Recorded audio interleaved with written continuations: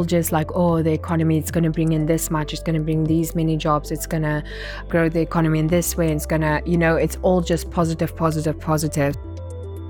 So they do obviously make promises of that it's going to bring jobs and bring money in and so, but all of these are foreign investments. And when you look a bit closer, I think Namibia is going to benefit very little because all of this is meant for export.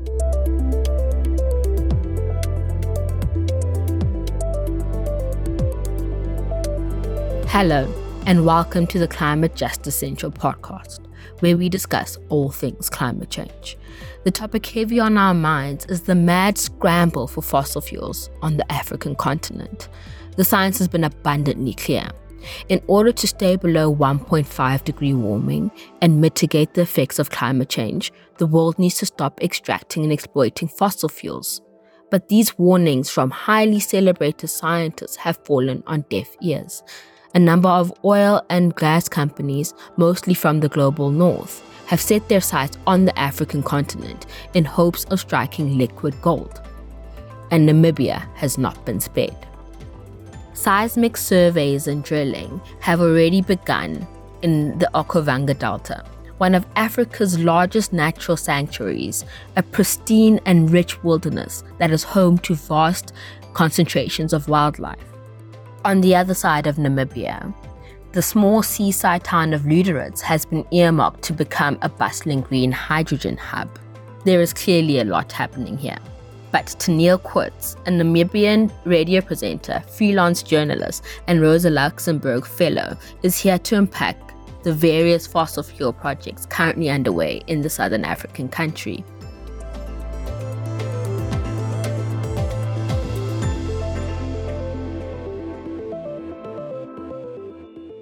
Hi everyone, my name is Teneal Koorts. I'm a journalist from Namibia. I'm currently focusing on a project on the expansion of fossil fuels in Africa, and my focus is particularly in Namibia.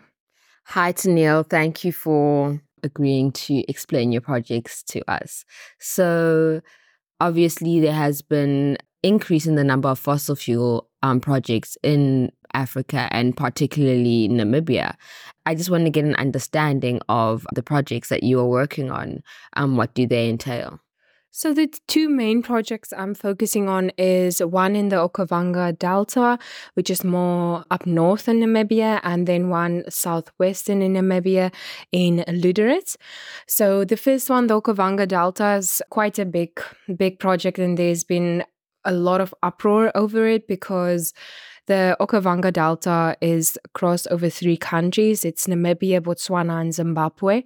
And it is a massive basin where communities and especially animals depend on the water there.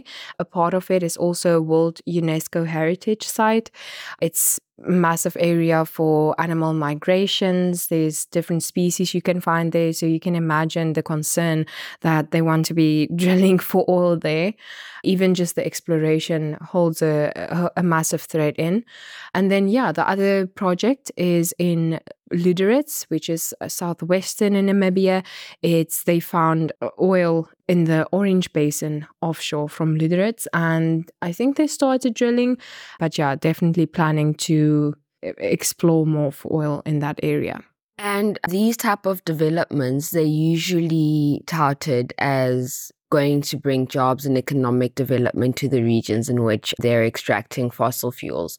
I want to understand, compared to the developments that they say and the advantages that they say that these developments will bring, these fossil fuel projects will bring, what on the other hand is the disadvantages, the consequences that they're going to bring for the community, for the environment, and for society as a whole? In my personal opinion, I think the disadvantages far outweigh the advantages. So they do obviously make promises of that it's going to bring jobs and bring money in and so, but all of these are foreign investments. And when you look a bit closer, I think Namibia is going to benefit very little because all of this is meant for export.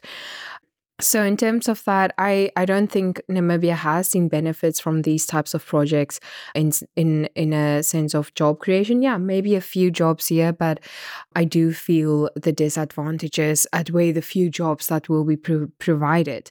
So in the Okavango Delta, for instance, just the seismic surveys that they've been doing have already been harming the communities' way of living. So they up there they make their huts out of clay and straw, and just through the seismic surveys they've cracked some of the huts already. So that's just initial damages, like with the first three holes drilled and the first few weeks there's already been damage done. So you can just imagine what will happen after they start like full production to these fragile like houses. And then the other part that's also concerning is the fact that these communities depend solely on the water that is in the basin. So up north in Namibia, it has very little rainfall, if at all. So the groundwater is the only source of water. So if that water is compromised in any way, it will be a disaster. Like honestly, there's no other way to describe it. They will become refugees in their own country, and even the animals, they would have to find new paths to migrate. And especially up north, because there's so many elephants, there's already big problems with animal human conflict. So it will only be exacerbated. So it's honestly very concerning. And if you take out contamination of the water out of play, there's another concern with the water is for these projects, they need a massive, massive amount of water. And if they take all of that water from the basin, there is a concern that the groundwater level will lower, and then the local community won't even be able to have access to the boreholes. So yeah, that's honestly the negatives in that area is just outweighs the advantages so much, and that's why there's been a lot of uproar against it. So, just going back to the water issue, I know in South Africa it's a very water scarce country. I'm wondering, is that in Namibia? Yeah, definitely. Very, very water scarce, especially up north and even in the southwestern in Lüderitz where they're planning the drilling. That's why they want to use ocean water, and so if needed. But Namibia, especially because of the effects of climate change, we've been drought stricken for many years. I think last year and the year before we had some good rain years, but they are predicting that this year even is going to be a low rainfall year. And the way it goes in Namibia, if it starts on a low rainfall year, that lasts up to 7 years. We have some droughts that lasted 10 years, 13 years, especially in the northern region where they want to do exploration.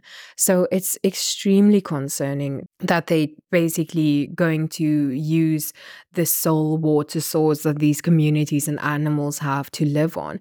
And you're going to take something so precious, like such a precious nature area, a biodiversity hub, something that you literally can't describe to the next person. You only need to be there to see it.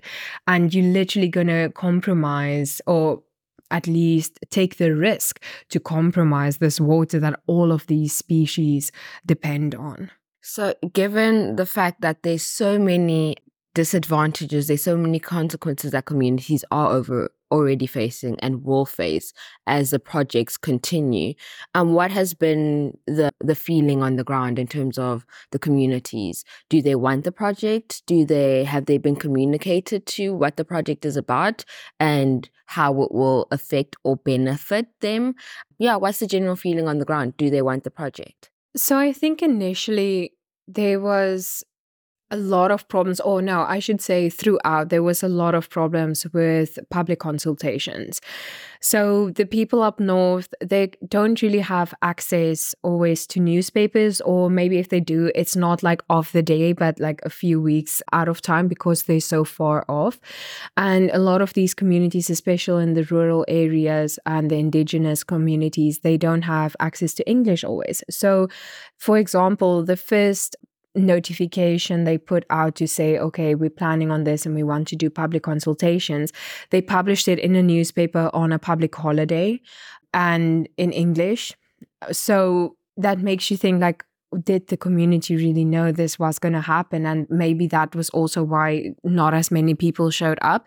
But obviously, when this company came in, they just came in, started making roads bigger, going through people's farms, just with no regard to the owner, not even asking for permissions.